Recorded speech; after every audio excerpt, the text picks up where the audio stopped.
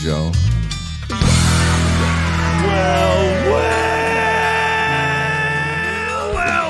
Oh, that sounds like a party about to happen, Welcome, guys. ladies and gentlemen, to this fine radio program, podcast, and video extravaganza known internationally Hi, Mom. as the world-famous Smokin' and Toastin'.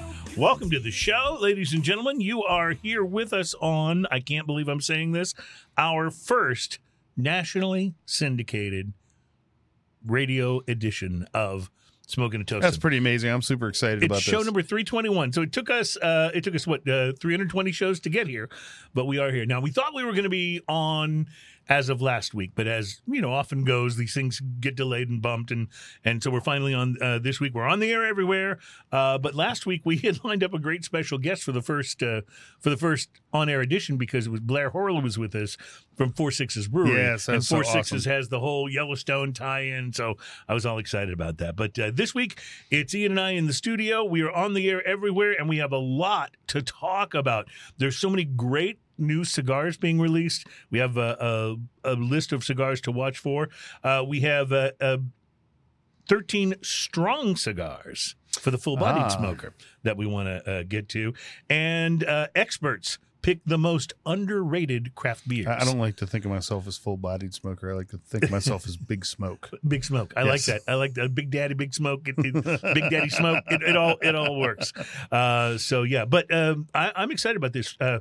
Experts picking the most underrated craft beers. There you go. So this should be an interesting thing to jump into.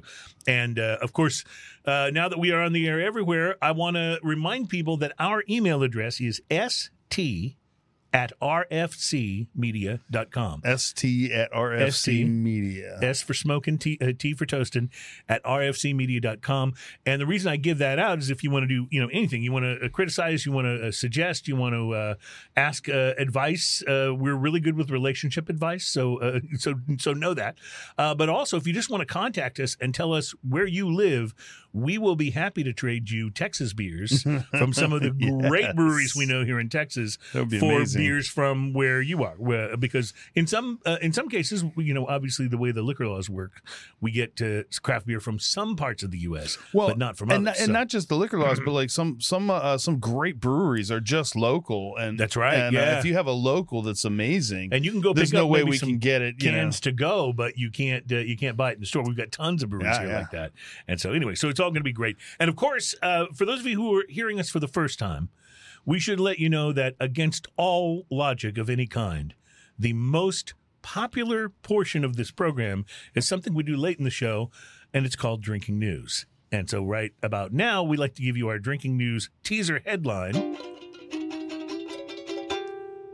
In my pocket, there's a whole thing of Tic Tacs. Take them all. Please. That's Eddie Murphy's line in The Golden Child. Do you remember that movie? Not a great movie, but that was a great line. And I can't believe how old I am now that I've referenced that movie from the 80s from Eddie Murphy. But yeah, it was. Are It was you good still one. rocking out to that old Eddie Murphy album with My Girl Likes to Party All the Time? Absolutely. That is the best. That first That Eddie was Murphy produced album. by Rick James, right? Yeah, I believe it was. So anyway, we'll be getting to that. In my pocket, there's a whole thing of Tic Tacs.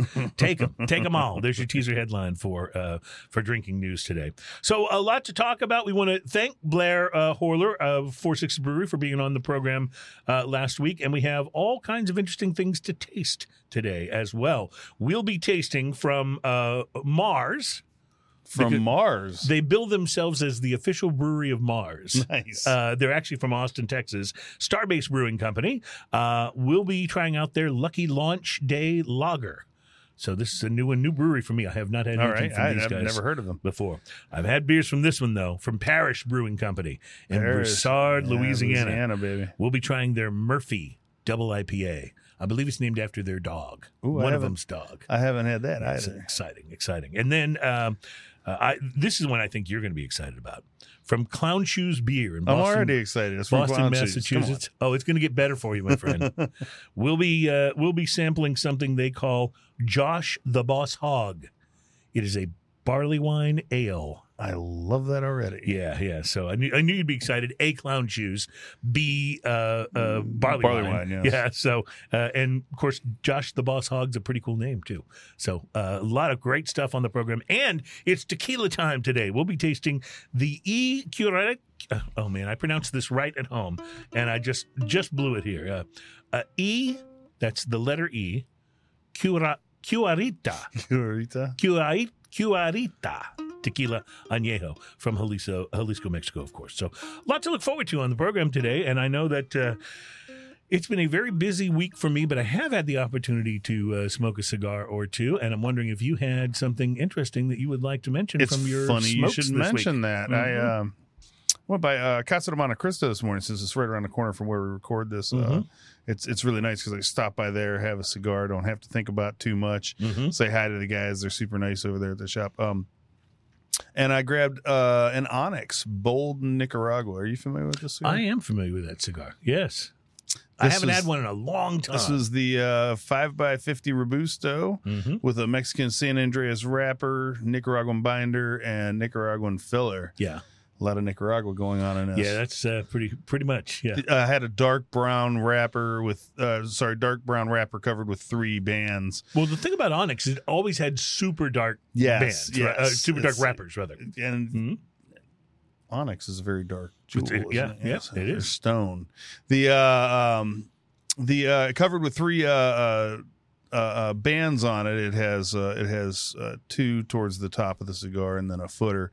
Really pretty overall looking. You can see it in a picture up here if you're looking at this on YouTube. Overall smooth with some veins, very firm feel. The pre-light sniff on this, chocolate like brownies kind of almost.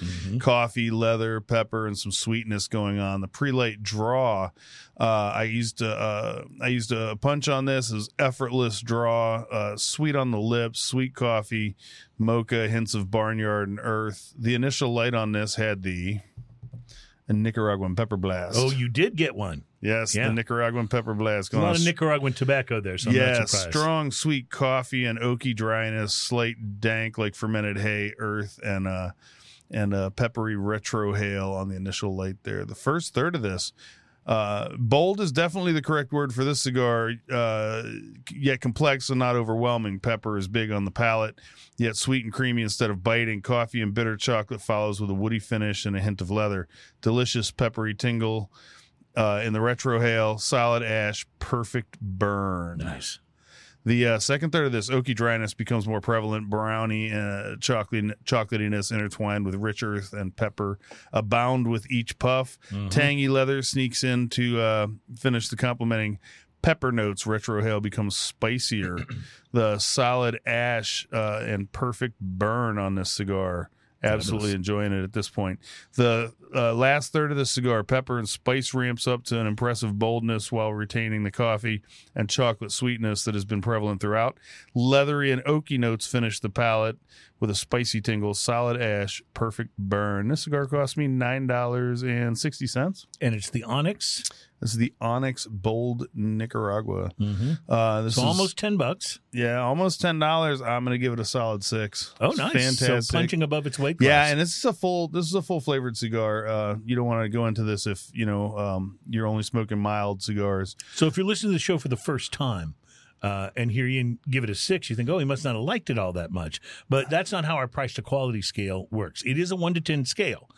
But a 5 on the scale means you feel like you got exactly what you paid for. So rating something a 6 means, we wouldn't have, had we paid more for this up front, wouldn't have been disappointed if it had sold for $1 or $2 more. Yeah, and this was 5x50, so it's not a huge cigar, but it did smoke for a little over an hour. Nice. That's a small cigar. It had a long, cool smoke to it. It was very nice. Yeah. So any cigar that gets, and this makes it especially tough, by the way, on expensive cigars. Like if you're smoking a $15 cigar, man, to get a 5, it's got to work pretty hard. Yeah. It's got to be pretty spectacular. Big time. And to get over a 5, you really know you've had something special. We've had some of the more expensive cigars rate really high. But what's more common is when we find an El Cheapo that actually kind of outperforms actually pretty its good. price. Yeah. And so those have a tendency to get a little higher ratings. I had an interesting one this week with all of the great boutique cigars that are released all the time. It's easy to overlook the basics. Good stalwart cigar brands like Punch and Macanudo and Partagas and Hoyo de Monterrey. So this week, in a nod to the OGs of the non-Cuban cigar world, I smoked a Hoyo de Monterrey EMS Churchill, which is kind of the flagship of their line. Now, this cigar was made in Honduras using an Ecuadorian Sumatra wrapper, Connecticut broadleaf binder, and filler tobacco from Honduras, Nicaragua, and the Dominican Republic. And there was a distinct sweetness to the pre-light sniff and draw, almost like a little hint of honey. Once I lit the Hoyo, though, it did show itself to be a genuine Honduran with lots of nice spice and earthiness. And, Ian, you remember from when we were in Honduras at the Aladino Farm and Factory, those Honduran cigars have this certain earthy spice to them that just is kind of, it really lets you know they're from that region. And this definitely had that, and it was very enjoyable because of that. Now, I was a little irritated when I used my punch on it before I lit because the tobacco around the cap cracked a little bit. Oh, that's a little frustrating. But it did smoke without a problem, so no harm and no foul. I mentioned spice and earth on the palate, and those were the dominant flavors in the first third. In fact, they were the dominant flavors for pretty much the entire smoke, too. As it burned into the second third, a pleasant creaminess developed, which was a nice counterbalance to the spiciness that was on my tongue. More earth and a note of aged leather with pepper on the retrohale. Pretty straightforward, but very pleasant. The pepper ramped up a little bit in the final third, and I got a toasted almond note that I really like. I love toasted almonds. Yeah. So anytime I get something like that in a cigar, that's extra special for me. So got that toasted almond note in the final third, and it was really enjoyable. More pepper on the retrohale and a very nice room note to this cigar. Even though I was outside, you could still kind of test what the room note is, and it was very nice. Construction turned out to be very good, despite my initial worries about the crack near the cap. No burn issues of any kind as it smoked. I enjoyed the Hoyo de Monterrey EMS Churchill. Found it to be a bit more straightforward and not quite as complex as some of my favorite smokes, but the flavors that it did offer were really quite outstanding. I still had those flavors on my palate for a while after I finished smoking the cigar, which I really enjoyed. The Hoyo EMS Churchill is about a $6 cigar, and at that price, I think it's well worth it. I recommend this one, and I give it a big thumbs up, a 5.5 in the price to quality punching a little above its weight class. Yeah, just a little bit. I really did enjoy it. Like I said, not the most complex I've ever had, but I really did enjoy it. So a lot coming up on the program today. We'll start our tasting in the next segment with this Starbase Brewing Lucky Launch Day lager, the official brewery of Mars. And also one I forgot to mention, but I'm excited we're able to do this in our first syndicated broadcast. We will be doing something special today for both of our wealthy listeners. We'll be bringing you Cigar Aficionado's list of cigars that will set you back at least $100 per stick.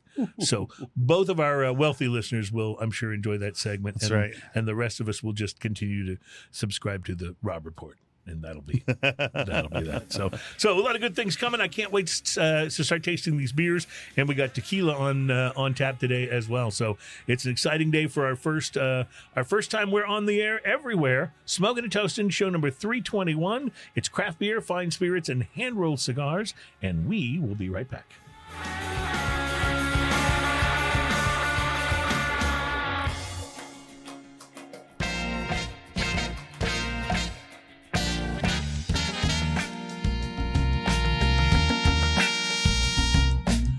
Welcome back. It's Smoking and Toasting, show number 321, and our first where we're on the air everywhere. Our program's all about craft beer, fine spirits, and hand-rolled cigars. Those are things. Very, very good things.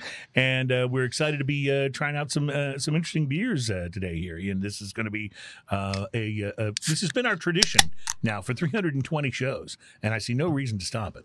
We have tried many beers. Yeah. So we're doing our anniversary show on the 333rd show, which will be coming up in June. And I was doing the math and realized, if we average, and I know sometimes we have more, but if we average about 3 beers a show, that means we'll have done essentially 999 beers on the program. That's pretty good. Are we going to count them down with a song? I think if only such a song existed. We could do that as a show, right? If only such a song existed, we would be ready to rock. So be kind of like that. I don't know. So Lucky Launch Day Lager is a Mexican style lager, and it is from our friends. I say our friends. We don't know them, but I assume we would be very friendly with them if we did. Yes. From Starbase Brewing in Austin, Texas. But it says so right on the top of the can, the official brewery of Mars. The official brewery. It smells great. Like on the nose, there's almost a honey and sort of like honey and Mexican spices all kind of working together. It's really nice. Yeah. So Starbase, it says on the can. Let's see what it says. Classic light-bodied lager that is equal parts mellow and smooth. Flaked maize and German malts merged to form a crisp, refreshing beer. Boasts an aroma of softly spiced hops and corn chips. Okay, I can go with that. Wait, say that again. Softly spiced hops and corn chips. All right, let me go back to this. Best enjoyed during rocket launches.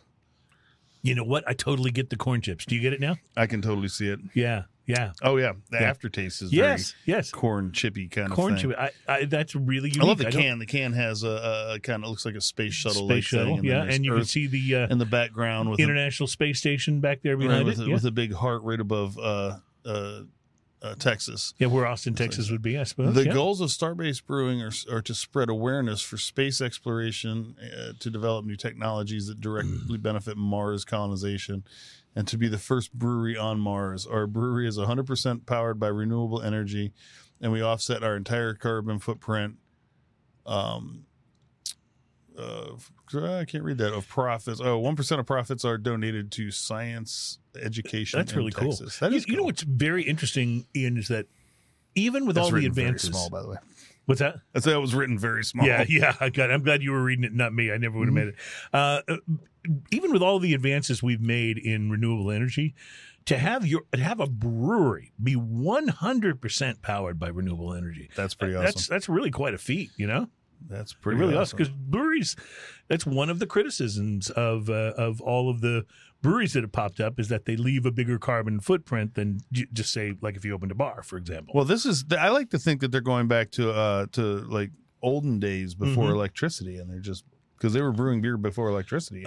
Yes. The good old, we call those the good old days around here. Good old days. Well, I like this very much. It's very crisp and refreshing. Let me refill that for you. And I love the little corn chip thing. And I know that sounds like it might be gross, but trust me, it's not. So the corn chip thing is coming across with a little bit of like kind of bread. Like it reminds me a little bit of Fat Tire, how bready and pretzel-y it can be. Yes. This is very, very and this is dough kind of forward. Good to know about, because with them changing the formula on Fat Tire, it's a pretty good thing to have some. This could easily replace Fat Tire in my beer drinking repertoire. I like it a lot. In fact, we'll be directly affecting sales once again as I pick up some of this on my way home. Very, very good stuff. All right, we're smoking and toasting. Our program's all about craft beer, fine spirits, and hand-rolled cigars. We get into some more tasting, and I want to tell you about these, for both of our wealthy listeners and for everybody else who just wants to dream. We'll be telling you about Cigar Aficionado's list of really expensive cigars. We'll be right back at Smoking and Toasting.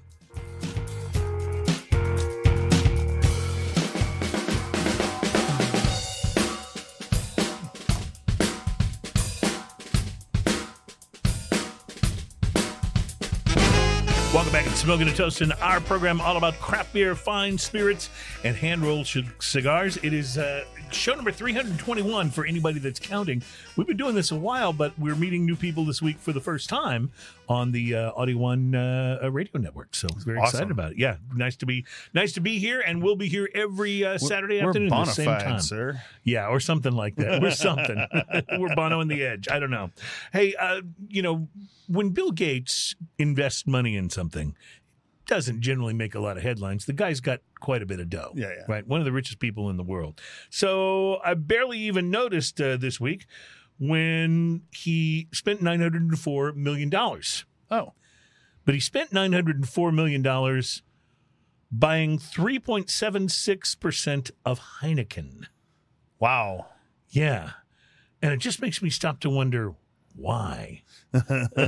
I mean, Bill Gates is a humanitarian. I mean, this man has devoted most of his post-Microsoft existence to philanthropy, right? Yeah. He's very, he and his ex-wife, Melinda, they have the Bill and Melinda Gates Foundation. That's all it does is finds ways to, it's all philanthropic. Output, and maybe the purchase of so much of Heineken was philanthropic too. Maybe Heineken's not doing so well or something. I don't know. Hard to tell. But it just, I just stopped to think, if I could have just sat down with him before he did that and go, look, I don't know that much about investing, but this beer is skunky and it's in green bottles. Okay, maybe it's for the research to make their canned beer taste the exact skunkiness of their green bottle beer. It could totally be. I don't know. All I kept thinking was, can you imagine if he'd taken a fraction of that money and put it into, I don't know, paying my rent for a year? Well, sure. Take a fraction of that money, pay your rent for the rest of your life. Right. But if you take a fraction of that money and put it into, I don't know, Sierra Nevada, or Boston beer, or even something smaller, even something like St. Arnold or one of these. Imagine what they could do. Yeah, with a real influx of cash, because this has been an interesting time since the pandemic started. It's been an interesting time for craft beer. I mean, there's been a lot of back and forth. A lot of craft breweries have gone out of business. A lot more have launched. It's been a real kind of hard to gauge, but it has not been a time where craft beer has had the sort of explosive growth that it had prior to the pandemic. Yeah. And it's not that it's not healthy, but it could use some help in getting over the next hump. We lost a bunch of breweries over the COVID. Yes, if you will. We absolutely did. Over the pandemic. And I'd be interested to know how many brewers were slated to open that didn't open at all. Couldn't even begin. Because a lot of them actually did open. So you got to imagine there were a lot more. And then having to struggle through, that's tough. But $904 million for Heineken. And you know what the interesting thing is? Bill Gates doesn't drink beer. I'm a little flabbergasted. But since and thank you, by the way. I've been looking for an excuse to use that word flabbergasted for a while. But if you think about it, it now makes perfect sense. If he doesn't drink beer, that means he's never had a Heineken. So he's going just on image alone, right? Maybe that's the only beer he's had. It could maybe. In any case, yeah. Speaking of beer, think if he'd given the money to Parish Brewing in Broussard, Louisiana, if he'd bought into them. If he'd given them some operating capital. Man. This brewery is one of my absolute favorites in the whole world. They make what I consider to be probably the best hazy IPA that I've ever had, which is Ghost in the Machine. Ghost in the Machine is pretty incredible. Absolutely incredible. And so we're having something else from Parish today, and this one appears to be, I'm guessing that's the brewery dog right there. Man, I can Murphy. Smell the hops. Yes, you can. From from opening the can. By the way, just so you know, the sound effects that you hear are live and actually made by opening cans. Right. So every time you hear a can opening, we are sacrificing a beer. So you have that. It's authentic sound. Yes, absolutely. And it's very important. And so I love the picture of the dog on here. This is a beautiful, beautiful dog. And he's got this look on his face that's kind of like, why am I sitting here like this? When can I move? Is there a squirrel outside? It is a beautiful dog, though. And those of you, by the way, who are hearing us for the first time, know that this show is posted in video form on YouTube and on most of the major social media networks. So you might be able to find it. If you want to see the visuals. If you want to see the visuals.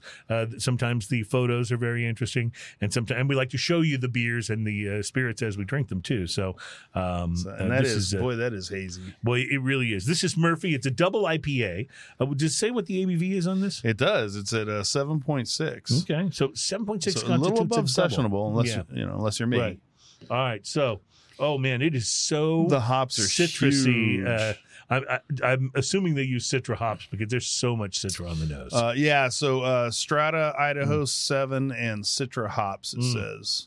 There's not a whole lot of other information on here. Wow.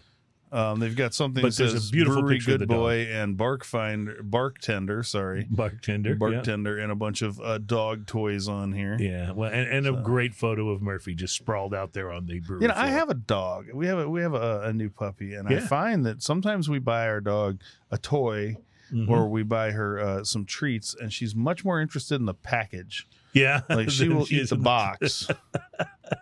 I did that a lot when I was a kid, which explains a great many things. No, my dog certainly has favorite toys. Her favorite is the soccer ball, but her second favorite is a little stuffed bottle of whiskey from Barrel. Oh, yeah, I have one of those. Yeah, that's your second the favorite little squeaker toy. in there? Yeah, that's your second favorite. So let's talk about Murphy Double IPA. Super citrusy on the nose. Super citrusy on very the palate. Hoppy. Yeah, very hoppy, and the citrus certainly delivers.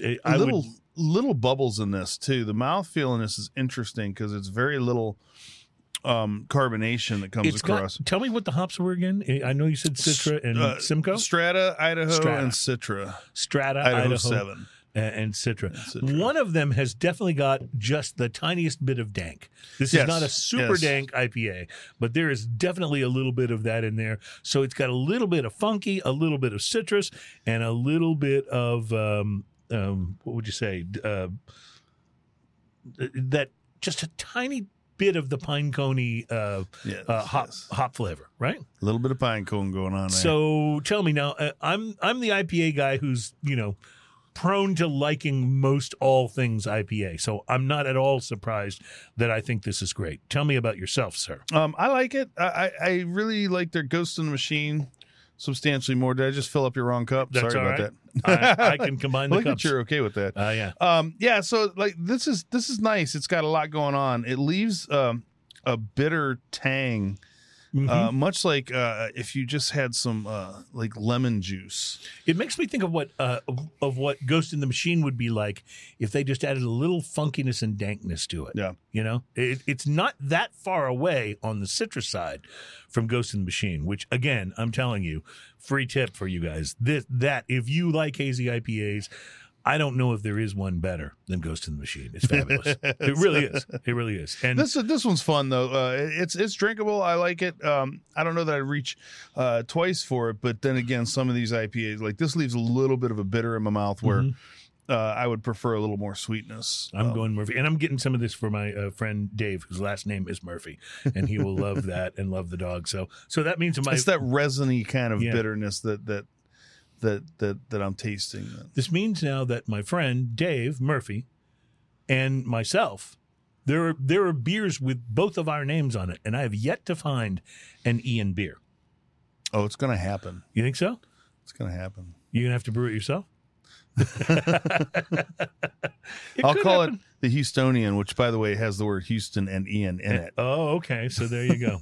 Well, all right. So while you're thinking about that, let me give you my little Christmas wish list, if I may. All right.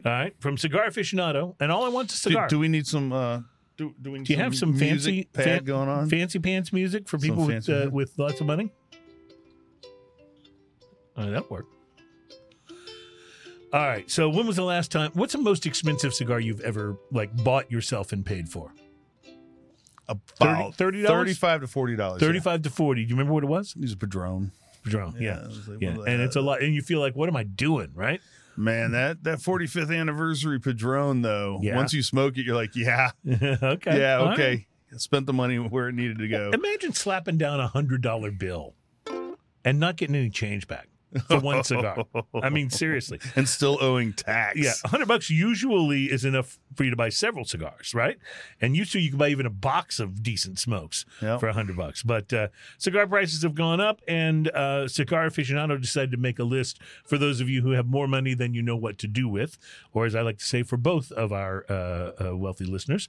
And so here is a partial list for you. You knew Davidoff would show up in this list because their cigars are outrageously high priced. That's kind of what they're known for.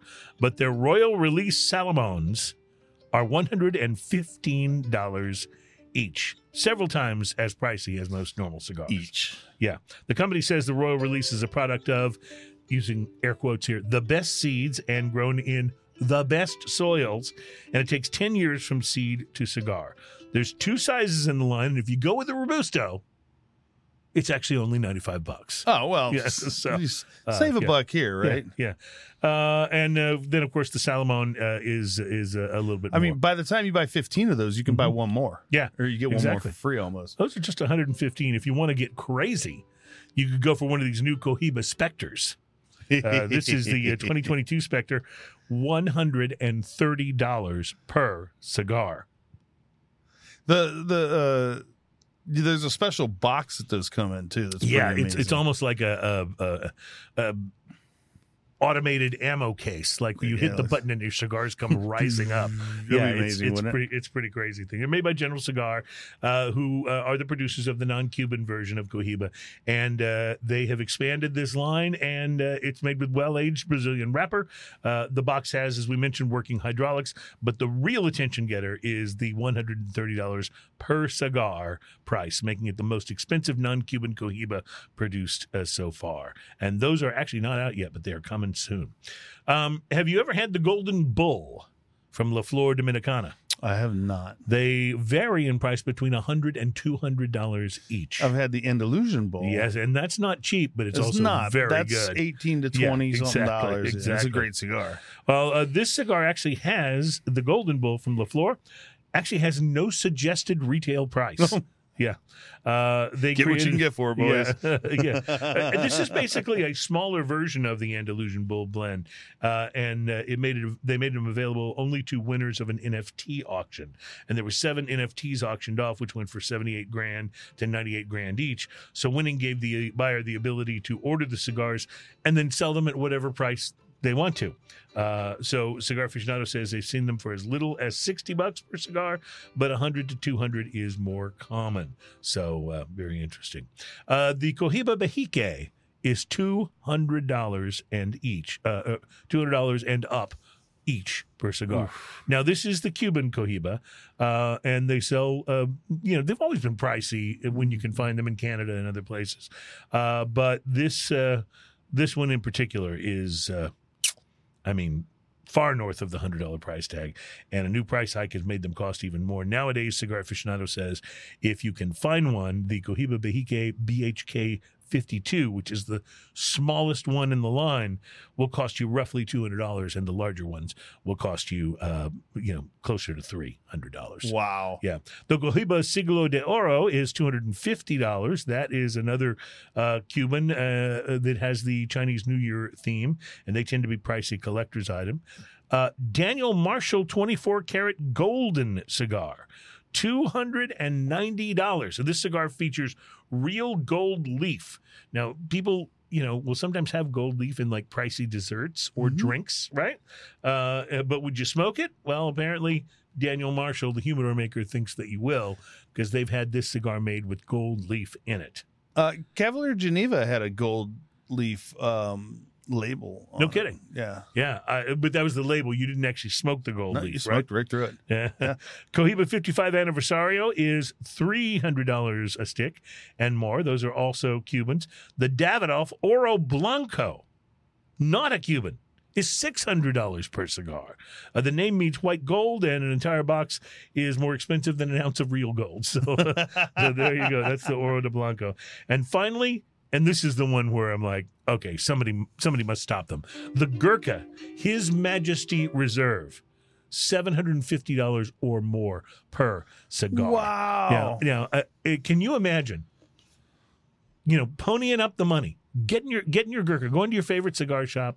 They've got one in stock. They've got it behind like automated, doors that have to unlock with a secret code and all that kind of stuff. But you say, I want three people have to turn keys simultaneously. I want the Majesty Reserve. You plunk down your $750 to $800. They give you the cigar. You take it home.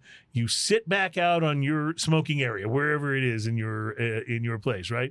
You light it up, and it very quickly falls apart in your hands because it's every a Gurkha. other Gurkha. That would be the most disappointing. You just spent $700. Would you take it back? I would. I totally would. I didn't take back the Gurkhas I've smoked that started to fall apart, but I would definitely take that Gurkha back. All right. In fairness, the last Gurkha I had did not fall apart. It smoked pretty good, but so maybe they're getting better. There are different lines of them. Yeah, and some of those lines are $750. All right, a boy can dream, right? We are going to take a break. We will be right back with more to taste and more to do. It's Smoking and Toasting. Our program is all about craft beer, fine spirits, and hand-rolled cigars. We'll be right back.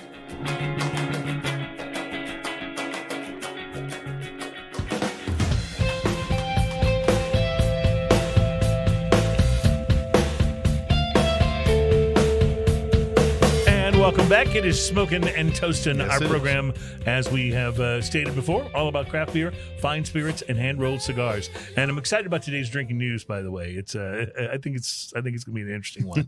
Drinking news often devolves into, just stories about stupid criminals or people from Florida or Nicolas Cage. Exactly. You gotta love all of those topics and all of those. So, tell you about some cigars that you might want to keep your eyes open for. We always like to tell you about these so that when you kind of see them, at some of our favorite tobacconists, you walk in, they've got that little display right up front of the new things. You may go, oh yeah, I heard about that.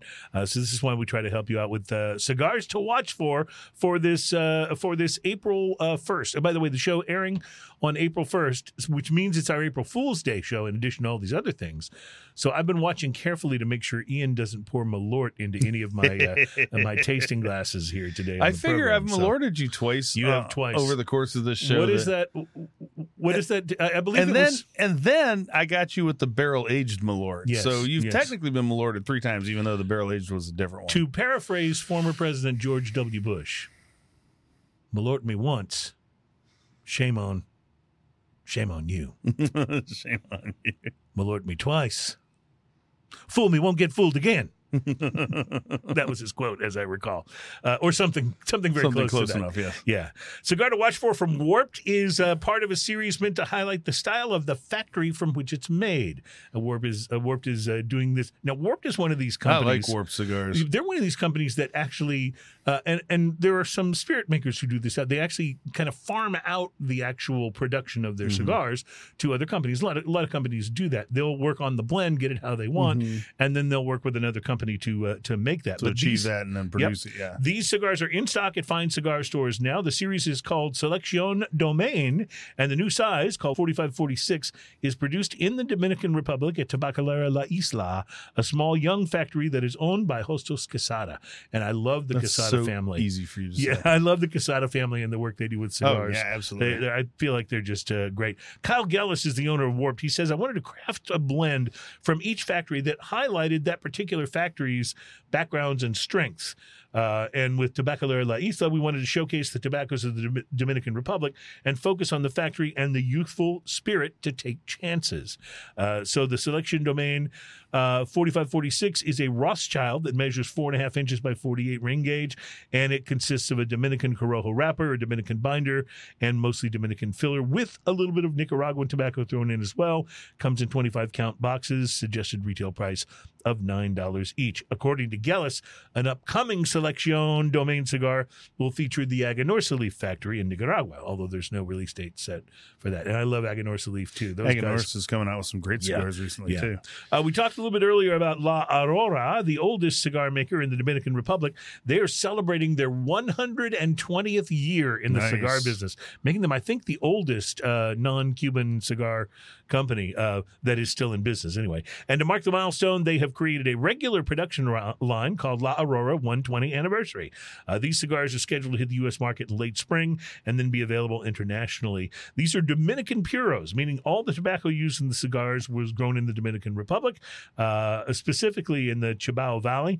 The cigars are covered with the Dominican Habano 92 wrapper, have an Olor binder, and then a mix of fillers. According to the companies, these will be medium to full-bodied in strength. So don't think that just because they're Dominican that they're going to be light-bodied cigars. 4 sizes will ship in boxes of 20 each. And then in May, be on the lookout for one that I am super excited about. This must have something to do with AJ. Why would you say that? You're such a fanboy. The Monte Cristo 1935 Anniversary Edición Diamante. It is said to be a more subtle expression of the original Monte Cristo 1935 Anniversary Nicaragua series, which, by the way, I have one sitting in my humidor. That's just waiting for a special occasion. I'm so excited to smoke it. Anyway, the original one, the one that I have one of now, is full-bodied, but this one's intended to be more medium strength, and it should be available in May. Like the original, the upcoming Edición Diamante was conceived by Rafael Nodal, head of product for Altadis USA, and cigar maker AJ Fernandez. I knew it had to have something to do with AJ. I bow at the AJ altar. That's just me. He's so fantastic. When AJ and I completed the blend of the original Monte Cristo 1935 anniversary in 2020, Rafael Nadal says, we knew we had something special, but we also knew during that process we had created other blends that deserved to be introduced. Many projects started as a marketing idea, but the Monte Cristo 1935 anniversary edition Diamante was born out of our admiration for this iconic brand and our passion for creativity. That's a great press release line. Yes. Isn't it? Anyway, Nadal adds that both he and Fernandez thought that although the blend was good at the time, the tobaccos needed some more age, so the blend was shelved for a little while, and now it is finally coming out. Made by Fernandez in Nicaragua, of course, consisting solely of Nicaraguan tobacco. I can't wait. Yeah. I can't wait. We're That's gonna try that. so on my birthday list for sure. You know how Amazon has that wish list and other people can go look at your wish list and buy. I need one of those for cigars. Cigar wish list, My right? cigar wish list. That would be awesome. Maybe cigars and whiskey, and like you could have a Smoking and Toasting wish list. We'll have to start one of those.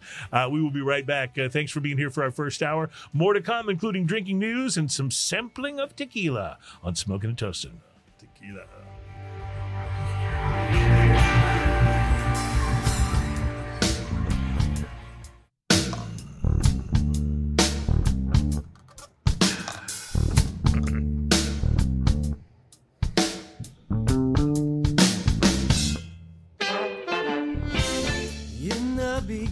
Welcome back at Smoking and Toasting. Our program is all about craft beer, fine spirits, and hand-rolled cigars. And in the fine spirits category, we're going to talk a little bit about tequila. Now, I have good news, which is we're about to sample some tequila. And I also have, thank you, that was nice. Also have some rather bad news, Ian. Uh-oh. Agave farmers are warning of a potential tequila shortage again. What? Apparently, it's supply chain shortages and a surge in tequila demand. Apparently, tequila growth is just, as a spirit, is just absolutely off the charts. And we've seen prices increase, but we've seen U.S. tequila consumption increase. And agave farmers are saying, if this continues, it's going to be more difficult to get your favorite tequila. So, I've poured the El Cuarenta tequila here, and I just want to point out that I wanted to thank you very much for keeping up with OSHA requirements for safety in the workplace, because you brought in this tequila. This is from your own personal, and you took the time and effort to take the plastic wrap off the top, so there's no way for me to get a plastic cut while I open this. Correct. And then you cleared the neck of the bottle, which helps for tequila, spillage. so that I get less spillage and less waste going on. So I just wanted to tell you that I appreciate that. Those who are joining us for the first time because of the radio syndication may not know, but this is something that I try to do when I bring spirits in on the show. Is my real goal here is safety first. Safety first, and yes. I don't want Ian to run the risk of getting a cut. Do you know how painful plastic cuts can be? I mean, it's like paper cut, but worse. Yeah, right. Yeah, absolutely. Yeah, it's like trying to open one of those, like, what do they call those? The Gator packages or whatever they're called. Yes. It's very dangerous, and an untold number of people suffer from unreported plastic cuts in the workplace each year. Absolutely. And that's an actual legitimate And then fact. if it gets infected, you have to put a little Neosporin on it. That's right. And it takes days. And when you have a recover. cut on your finger, you feel like everything you do, you feel that cut all over again because you're touching things. So, yes. So what I do is not only clear the plastic, but as Ian said, I also try to remove enough of the tequila from the neck of the bottle so that this smells wonderful, by the way. It's like right off the nose. It's peppery. It's got a little. It's agave and it's buttery. Butter. Yes, that's what I was just going to say. It's more. I've had a few tequilas where you get butter on the nose, but it's not as common. Definitely buttery. This is Cuarenta. Did I say El Cuarenta? No, I think Cuarenta. you said Cuarenta. I think it's Cuarenta. Cuarenta. Okay. Cuarenta, as white people would say, or 100% puro de agave, hecho in Mexico. Let's see. Blue agave, double distilled, chill treated. Let's see. Here's the part used American oak is what it's aged in. So here's the part of the show where I pretend I'm tasting this for the first time and go, wow. No, but seriously, the butter is there when you take that first sip. The butter is there and the pepper is there. Oh my goodness! But you also get a little of the vanilla that you weren't getting before. Sweet vanilla. Yes. Oh my goodness, this might not last the show. Wow. Oh wait, It's got a tequila hug that comes late, though. there's almost And by tequila hug, we mean, actually, that phrase started as the whiskey hug, which is what you get like after you've swallowed, and then it kind of comes back to you to hug you again. That little blast this of heat. incredible like pastry note that happens on the retrohale. Yes, almost like a Cinnabon. And then on top of that, it's got the like the aftertaste leaves a little bit. There's a little pepper in the aftertaste. There's a little of that tequila hug warmth, and then there's that like that fine powdered sugar that you would put on. Yes, you got. So you combine that powdered sugar flavor and the butter, and you get Cinnabon and the vanilla too. Yeah, Like, it's crazy. Yeah, that's really Wow, this is outstanding. What does a bottle of this go for? What It's is? about a $70 bottle. Holy cow! Yeah. Producing a bottle. I think you already mentioned all that stuff.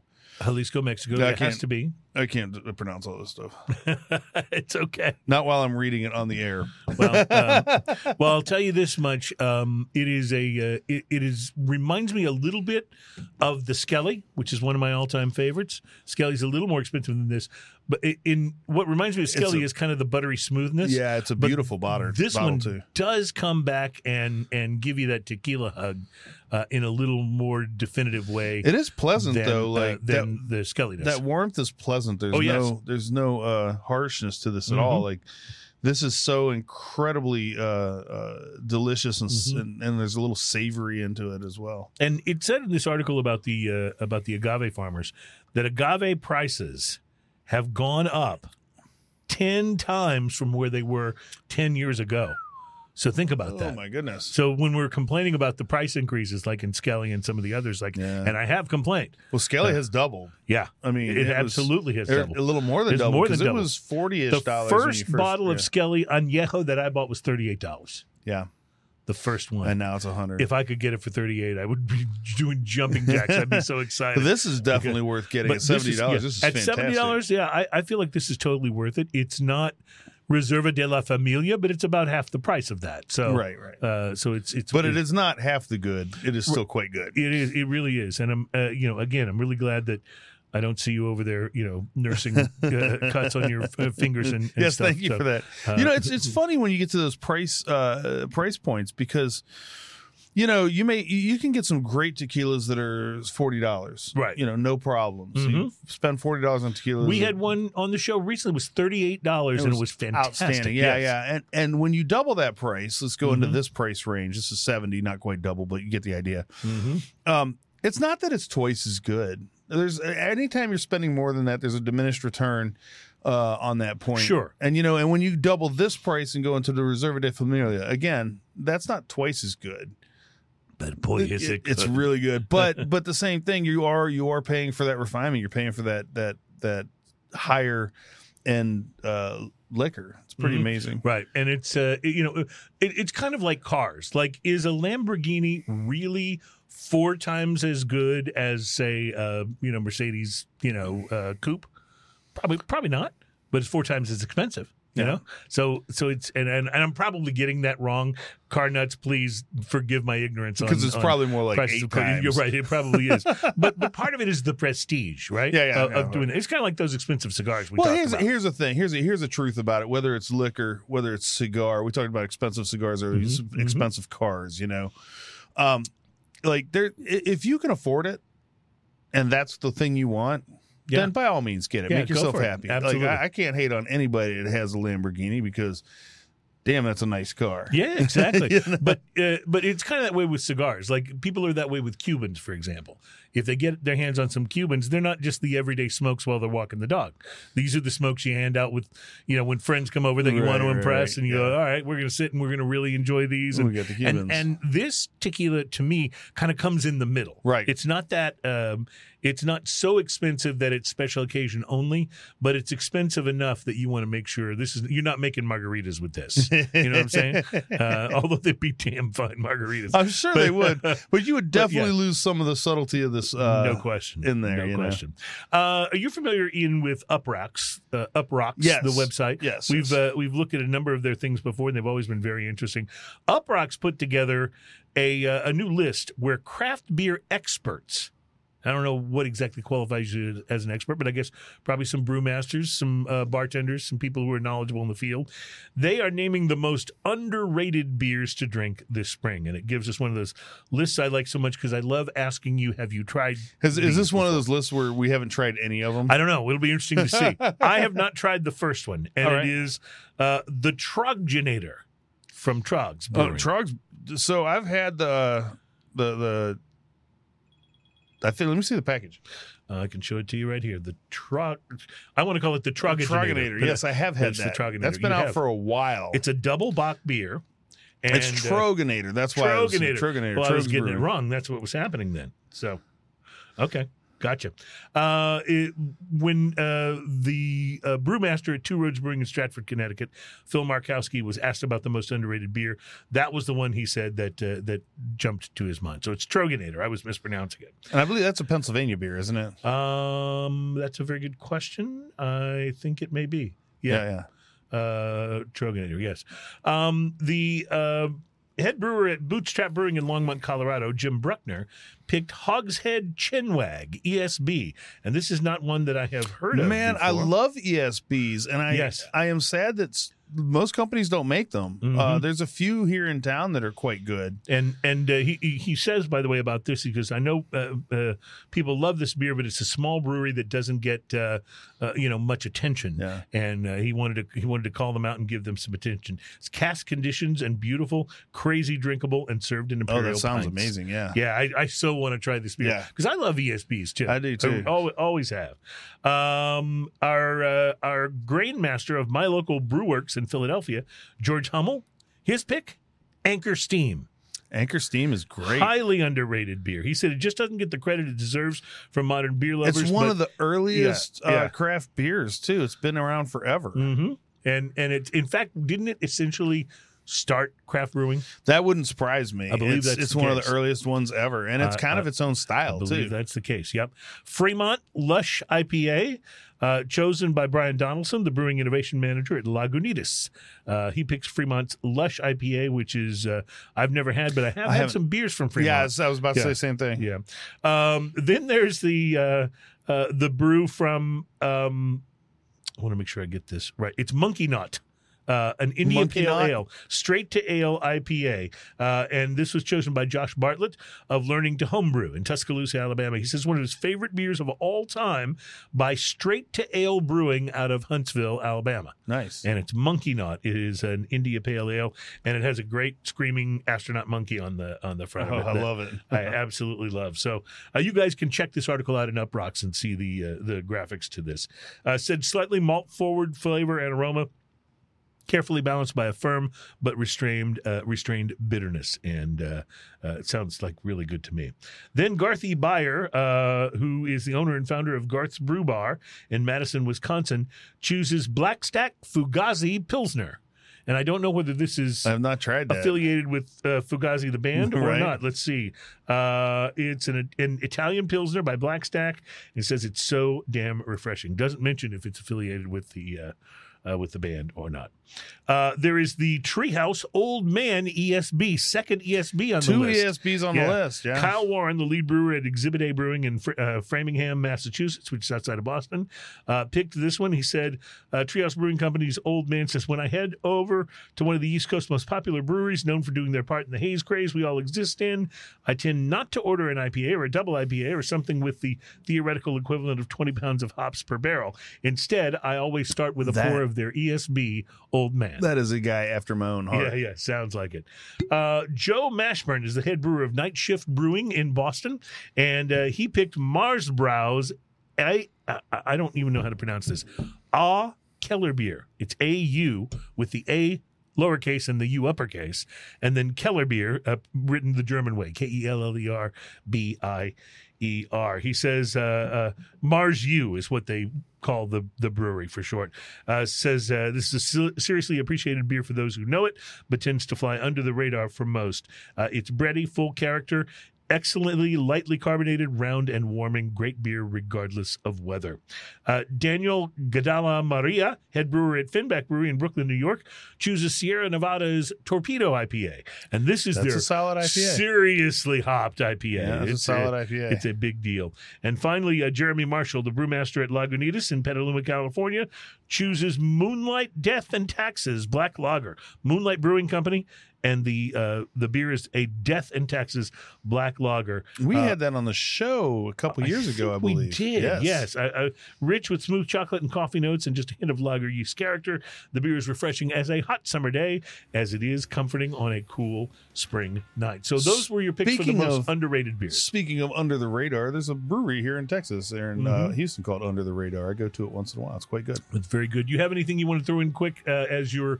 Maybe what you would nominate for the most underappreciated, underrated beer, Buried Hatchet. Oh, dude, you're so right about that. Buried Hatchet. That is one right out of Conroe, Southern Star Brewing. Beer. Amazing. Absolutely. I'm going to think about mine while we take a break, and we will be back. We still have a little more beer tasting to do, and we're getting closer to drinking news. It's Smoking and Toasting.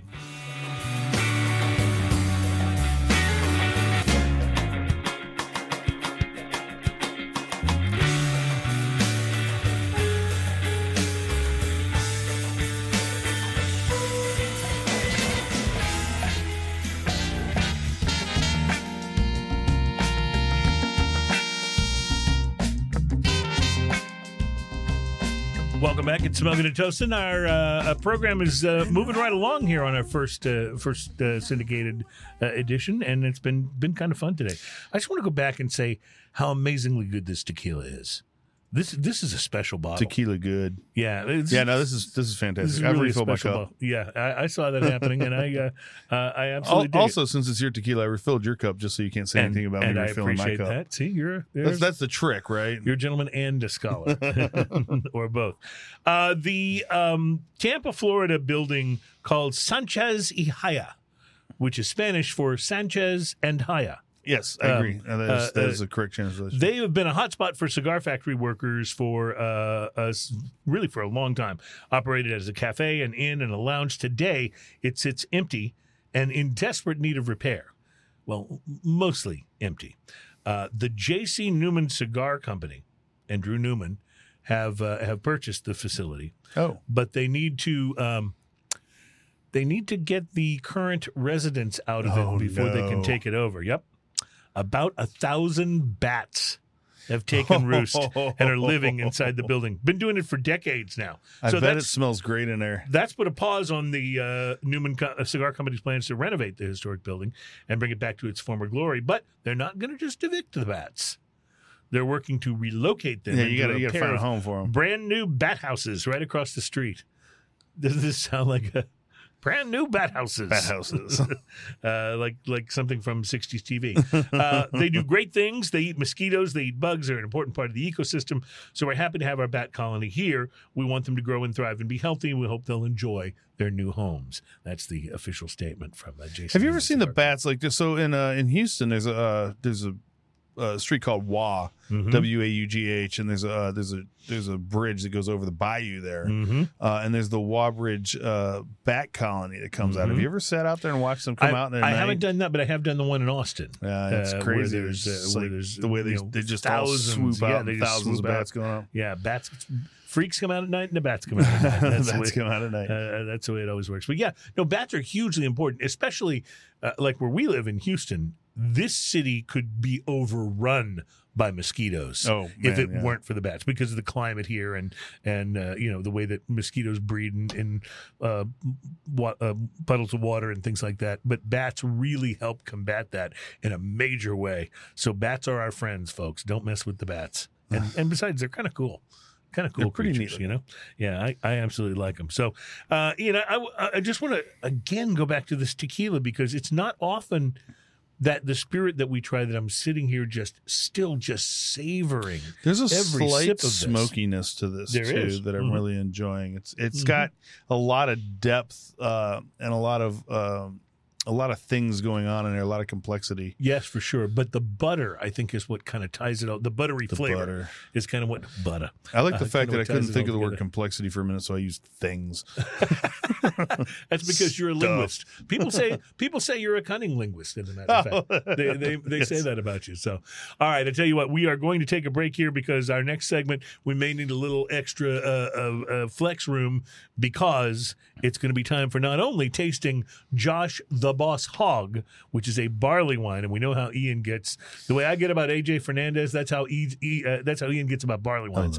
And so not only are we going to do that, but we are also going to be presenting to you drinking news. Some of you will be hearing drinking news for the very first time, so that's kind of either exciting or depressing, one of the two. I'm not really sure which, but we'll be back. It's Smoking and Toasting. Our program is all about craft beer, fine spirits, and hand-rolled cigars. We will return, I promise, in just a moment.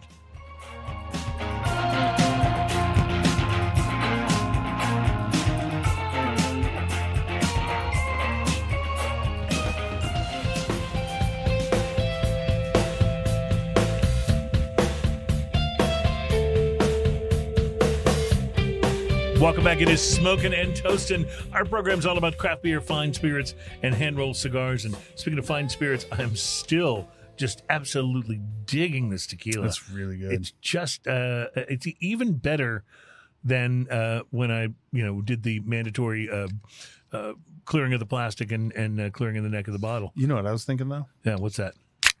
Oh.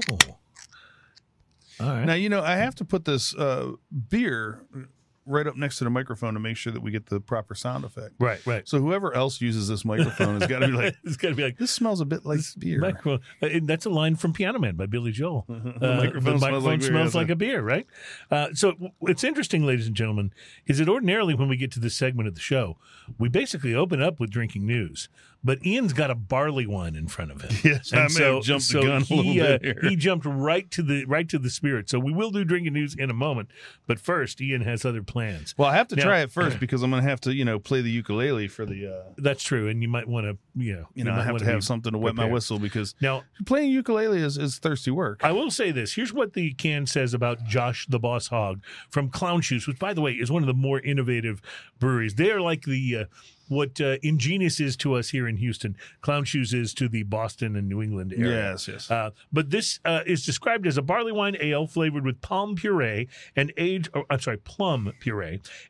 in Whistle Pig Samurai Scientist rye whiskey barrels. Okay, a lot going on there. Samurai Scientist, I love that. Yeah, but I don't know yet whether this is an American style barley wine or not. Okay, so a couple things. Like I'm just going off the nose here. Mm-hmm. It's not as hoppy as what I would guess an American style barley wine would be, but I haven't tasted it yet. I'm getting the plum puree. The plum puree is right there on the top. The rye whiskey spice is right there on top as well. It's an interesting thing, and then it's got this underlying kind of malt kind of roundness to it that's really interesting. It's kind of like the IPA we were drinking earlier, the Murphy IPA from Parish Brewing. It's like this is on the complete other side of the spectrum from that beer in terms of style and flavors. I'm noting a very interesting look on your face. Is that happiness? It's so good. I knew it was happiness. Yeah. And those of you who are watching on video can see Ian. This is the face of a happy man right here. That's what it looks like. Just in case, a little trickle of a tear. I love it. This is fantastic. It's interesting. It's brighter in flavor than most barley wines, and in color. By the way, I'm used to most and in color. Yeah, they usually have a little darker. browner color, and this has a little bit more of a straw color. Mm-hmm. It does have that mouthfeel. It has very little carbonation to it overall, which I love all of those things about this. So you're drinking an ale. Like this feels like I should have a tankard instead of a small cup. It comes in at 11% too. It's actually pretty big. Yeah. The mouth feels outrageous on this. It goes all over the place, and that plum puree is really, really like evident in the aftertaste over this. They've got a whole long thing here, which to be honest, I can't read without glasses because the print's too small. But I can read this. It says on the side of the can, "Our mission," from Clown Shoes Brewing, should you choose to accept, to produce beer without pretension while being free and a little crazy. I don't know if I'd say this qualifies as being beer with no pretension, though. I mean, to produce a barley wine ale aged in whistle pig barrels that's a little pretentious, wouldn't you say? It's not a bad thing, but I don't think it's not maybe pretentious. it's like unpretentious pretension. Like predictable unpredictability. That's right. Okay, I'm following you. It's an anomaly of some sort. Actually, I lost myself. Our friends at Whistle Pig quite a bit Distillery ago. only release a new version of Boss Hog every so often. A world-class distiller testing the limits of technique, style, and with a limited release over a decade in the making. Here, take all our money while the take all our money when the opportunity presented itself to age beer in barrels that held their latest release of Boss Hog. You could say we were a little excited. We've always admired Whistle Pig's whiskey and our shared commitments to pushing the boundaries of our respective crafts, and it felt right to combine forces for a truly special barrel-aged release. Josh the Boss Hog aged in the same Japanese umeshu barrels that aged Samurai Scientist, the sixth release, the Whistle Pigs and the Whistle Pigs Boss Hog series having made their way to U.S. after aging those spirits for combined 15 years. Head brewer Dan Lipke crafted Josh the Boss Hog specifically with these unique barrels in mind. Full-bodied, malty sweetness, and the addition of plum puree. The brewing process made this rich beer an ideal candidate for added layers of complex flavors. From its time in these barrels, cheers to Whistle Pig and to all the Boss Hogs out there. Wow. You read all the way through that. Very That good. was a lot. It was a lot. You know what it reminds me a little bit of? A couple of the Bishop's Barrel releases from St. Arnold. It has that sort of brighter. I'm used to barley wines being very like dark fruit sort of oriented, but this is a little brighter, a little more champagne-ish. You haven't said anything about the chunks in the bottom of it yet. There haven't been chunks in the bottom of it. Oh, well, At least I haven't come across them. Am I missing something? You're not looking quite close enough, my friend. See, I don't mind a little residue, but when it's chewy, I have to draw the line. See, as an IPA guy, I'm used to there being some residue, some hop residue or whatever. But I don't want to chew on it. I'm fine with a barley wine that sticks to your teeth, man. You gotta chew it. This is a delicious beer, though. It's it really is. good. I mean, it's really good. It's dangerously good too because it's not boozy at all, even at 11 you feel like plus percent. You feel like you have opened something special, and it's in a really tall can. The nose this is not is just a right at 11%. Yeah, the nose is fantastic on it as well. It just smells great. Really this would go great with almost any kind of dessert, especially like a cheesecake or something. Can you imagine? I got to totally tip my hat to Clown Shoes. These guys are willing to try anything. And I love that about them. Them guys is crazy. Yeah, a little nuts. Free and a little crazy is how they describe themselves. So there you go. Speaking of free and a little crazy, ladies and gentlemen, it's time for the most popular segment on this program. It's time for Drinking News. Drinking news, drinking news. Now it's time for drinking news, drinking news, drinking news. Now it's time for drinking news. A Florida man with one arm said he had a gator for a pet. When asked about his absent arm, he said, I had to take my gator to the vet. Drinking news, drinking news. Now it's time for drinking news. Cheers, y'all. And since we have a lot of new listeners for Drinking News today, let me just explain that Drinking News is sometimes, but not always, stories about drinking.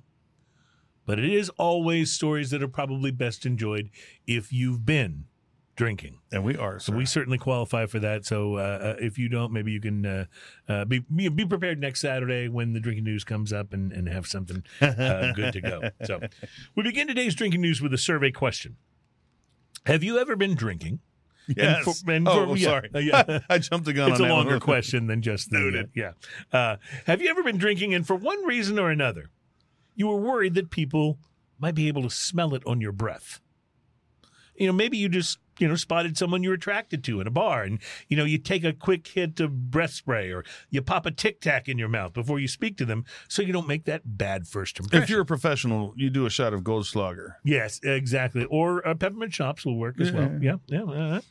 Maybe you still live with your parents and you don't want them to know you've been drinking, so you try to use some mouthwash before you talk to them to cover it up. Or maybe you just had a 3-martini lunch and you then chew 3 sticks of peppermint gum. That's a hell of a lunch, so your boss doesn't smell it on your breath. I mean, these are certainly things that happen, and some of them are more effective than others. Seriously, according to the experts, though, masking the scent doesn't work if you're at levels that would constitute a DUI. Plus, the alcohol smell often comes through your pores, not just from your breath. If you've been pulled over, officers also know what other evidence to look for besides just the smell of your breath. That's why a South Carolina man... Sorry, we had a Florida man last week for what we thought was going to be our debut in syndication, but today South Carolina takes the trophy. A South Carolina man got in some real trouble after he roared past police in his car at a high rate of speed and then swerved into the opposite lane right in front of them, which is always a good thing to do, by the way, when you spot a police car. Cut the cop off. Yeah, always a good thing. Because you got to think, no one who's been drinking would do that. Right, exactly. You have to be sober if you're going to do that kind of stupid thing. Officers pulled the man over, of course, and when they got out of their patrol car to approach his vehicle, the man apparently sprayed Axe body spray into his mouth in an attempt to cover the scent of the alcohol on his breath. Not only did the body spray fail to work, but officers also discovered a 12-pack of beer with 11 of the 12 containers open and 10 of them nearly empty. Needless to say, the man was arrested. That might give you away a little bit, you think? Let's talk about this for just a moment. Ladies and gentlemen, just so you know, Axe body spray is absolutely disgusting. Nothing says I have never, ever in my life gotten laid like the smell of Axe body spray on your person. That's not what the commercials tell you. Yeah. I have no idea how this company even stays in business. But I can only imagine the officers approaching the car, asking the man to roll down his window. And then when he speaks to them, they're assaulted with this heinous aroma of body spray hell spewing from his mouth. I mean, nothing says, please use a breathalyzer on me more urgently than your breath smelling like an 18-year-old dumbass who just got done playing basketball or mowing the lawn and decides, I don't need to take a shower. I'll just spray some of this stuff on myself. The man was booked for DUI and spent the evening... What? Sorry.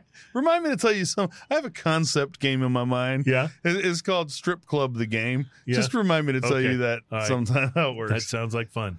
We can do it on the next segment or something. The man was booked for DUI and spent the evening in the drunk tank, where the other people there spent the entire time trying to stay as far away from him in the holding cell as they possibly could. So the morals of this story are this. A, of course, do not drink and drive.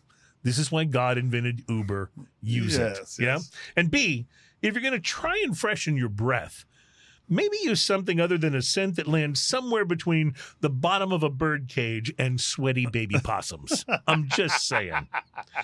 Reporting live from South Carolina, where I can assure you that the 3 worst Axe body spray scents, and these are real, are most definitely leather and cookies, marine, and musk. You cannot make this stuff up. It's just called musk. Yeah, or marine. What, are you going to smell like a marine? My name is Cruz. My name is Cruz, and that, ladies and gentlemen, is your Drinking News. Drinking News. That's our time for Drinking News. Can you imagine the guy looking around the car thinking, I got to do something about my breath? Strip Club the Game comes with Axe body spray. Comes with a paper shredder. Yeah. And you roll the dice, and if you land on the right thing, then you get to put a $100 bill into the paper shredder, and it spritzes you with feminine body spray and glitter.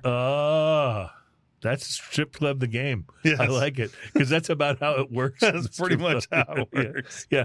I've often If wondered, you like, roll by a next beer, that's $20. I've often wondered, like ladies, if you are married and your husband comes home and he's got glitter on him, there really are only two explanations. If he doesn't work at a preschool, the second explanation applies. And it's because, I don't know why strippers do that, right? Do they do that because they secretly enjoy getting their customers Glitter like caught by their is wives later? insidious. Yeah. Oh, yeah. You can't get rid of that. Are you kidding me?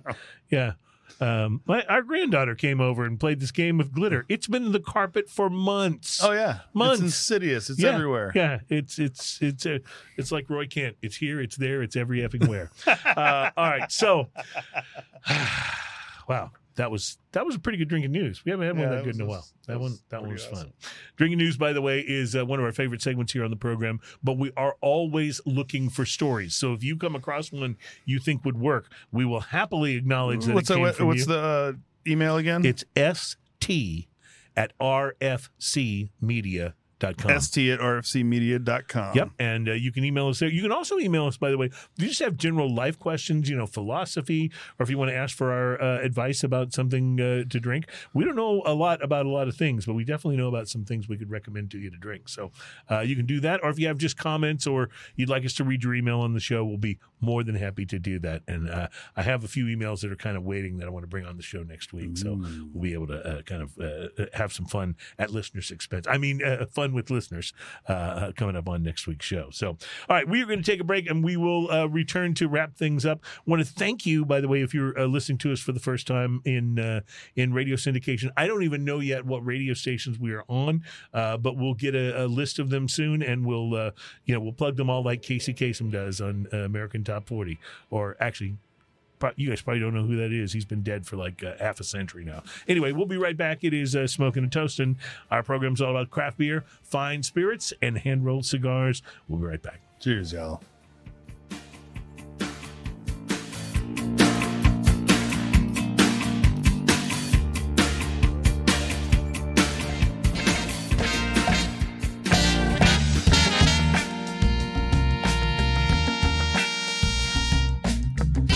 Welcome back. It is Smoking and Toasting. Our show is all about craft beer, fine spirits, and hand-rolled cigars. I love those. This has been show number 321, and we are so glad that you have joined us for it. And it's show number 1 for syndication, so we're excited about this. We don't, like I said in the last segment, we don't know yet who all of our stations are, but we understand the list will be growing as we go, and we also understand that once we get a list of them, we can say things like Smoking and Toasting is heard on great radio stations like WXYZ or whatever, WXYZ is one of my favorite radio stations. Yeah, I like those guys. They play the album versions. That's right. Which is why I like them. I hate the single versions. I miss the whole. Remember when you used to get an album and you would take it home and you'd open up that big album and you'd put it on and you'd sit there and stare at all the artwork and stuff. I miss that. Totally. But you can still do that because vinyl actually is outselling CDs now. In fact, that just happened, I think, this last month. Do they still even sell CDs? Yeah, they do. But surprisingly, very few people buy them. So vinyl is now outselling them because people are buying vinyl to play. I don't have a record. turntables I don't and have a hi-fi. record player. Yeah. I actually gave away my record collection quite a few years ago. Yeah, I did too. I think one of the most interesting things we talked about today was underrated beers, and I thought just as we wrap up the show, we'd maybe talk a little bit about different things that we know and think of that are in the world of cigars and spirits and beers that are underrated. And you mentioned Buried Hatchet, which is a stout from Southern Star, which is in just north of Conroe, Houston, Texas. and Conroe. And I got to tell you, Ian's absolutely right. That is a wildly underrated stout. It's one of the best ones. I'm going to tell you another one. And you got to try this. My wife and I met a friend of ours this last week over at the brewery for Platypus Brewing, also in Houston. Yeah. Their Imperial Stout is one of the best I've ever mentioned that tasted. to me. And I'm not necessarily a stout guy. You're the stout guy. I'm the IPA guy. But it was so good. I actually went in and said, you got to tell your brewmaster, you guys have got to release this. You got to put this out because right now it's available only at the brewery. I need to go buy that. Man, is it good! Talk about underrated. Wow, that's my thought. You have any others for other categories, perhaps? Man, so I would say I've been to I don't know about underrated. The problem is the rating thing. I went to Bad Astronaut Brewing last weekend. They've got some good beers. And they have some great beers. Mm-hmm. So as far, then they're new. They're kind of new. So maybe they're just an underrated brewery. Beers, Wicked Awesome from Eureka Heights is an ESB yes. maker in town. Yeah, we've talked about fantastic. ESB a lot today, yes. but that's a really good one. Yeah, yes, really and good I'm a big fan of the ESBs. That's one that I would definitely go for. I will jump into the cigar category and say probably the most underrated cigar that I can think of is, and I think you have to buy this. I've never seen one in an actual brick and mortar retail store. I think you may have to buy it from Cigars International, but the Nica Libre. Just the standard Nica Libre. In the Robusto size. Yeah, in the Robusto size. That cigar is fantastic, and it's 100%. literally $3. Like, I mean... When you find the right sale, it's $3. Yeah. It's not always that cheap, but you can get it sometimes. Yeah. And I'm telling you, it's amazing. And I loved that cigar for years before I found out who blended it. Of course. AJ Fernandez. Yeah. I was amazed. I will go with an underrated cigar as well that just doesn't get a lot of attention nowadays, but the Hoyo de Monterrey Dark Sumatra. Oh yes, that's a great and that's cigar. a $5 to $6 cigar, I believe. It's been a while since I've had one, but it's $5 to $6 cigar as far as I remember it, and those are fantastic, absolutely amazing. I'm gonna jump into the whiskey here. I think underrated, the Four Roses. Just the regular old Four Roses. Yeah. Inexpensive Four Roses is and quite good. wonderful. Wonderful. I'll go underrated. I'll say Old Granddad Bottled in Bond. That is inexpensive and fantastic. And one more, Slane Irish Whiskey. Slane Irish Whiskey, absolutely. Man, it's so inexpensive and so worth it. It's absolutely And you wonderful. tried the special edition that they came out with. And it's even better. I mean, it's about twice the price, but it's even better. It's even better. It's so good. It's wonderful. Well, you guys are underrated for sticking with us through this entire program. We want to thank you for that. We will be here at this time. If you're hearing us on the radio, we'll be here at this time every Saturday afternoon, starting at 2 p.m.